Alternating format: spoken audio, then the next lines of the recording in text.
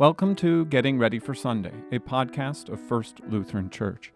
Each week, I introduce the readings for the upcoming Sunday with some notes and explanation so you can be ready for worship when you arrive. I look at the Old Testament, Psalm, Epistle, and Gospel reading for the upcoming Sunday and offer a few notes and explanation.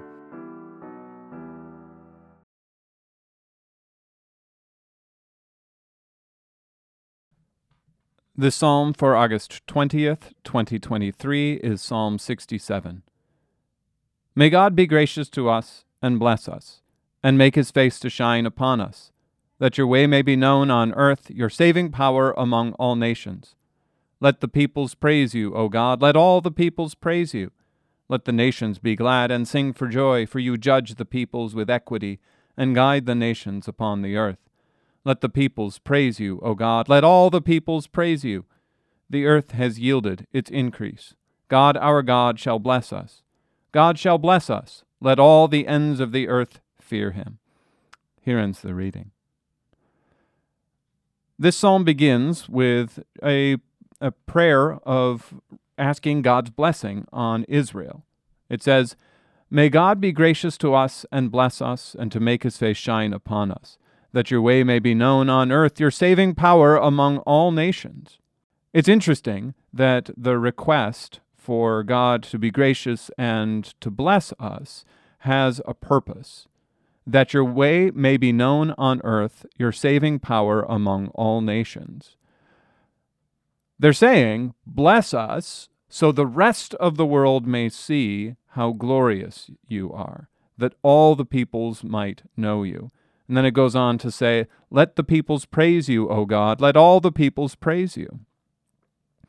This is kind of the conception of spreading the message of God throughout the Old Testament, that the people of Israel would be so different, so unlike the rest of the world, that all the nations would look at them and say, whoa, who has a God like their God? He is greater than any God.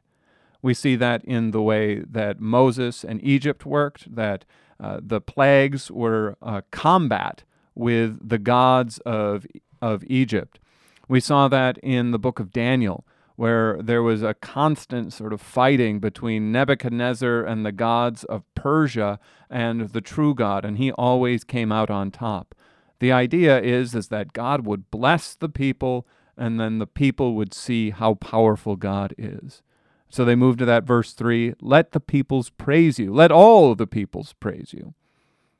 It continues, let the nations be glad and sing for joy, for you judge the peoples with equity and guide the nations upon the earth.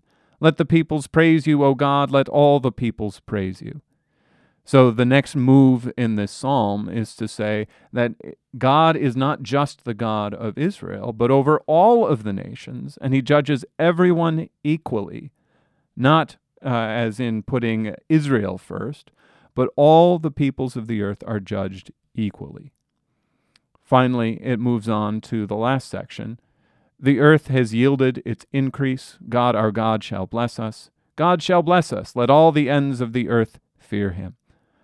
This is, the earth has yielded its increase. This is the blessing that people expected from God, that the earth would produce the fruits of labor and provide for God's people, and that God would bless them through the land that he had given them.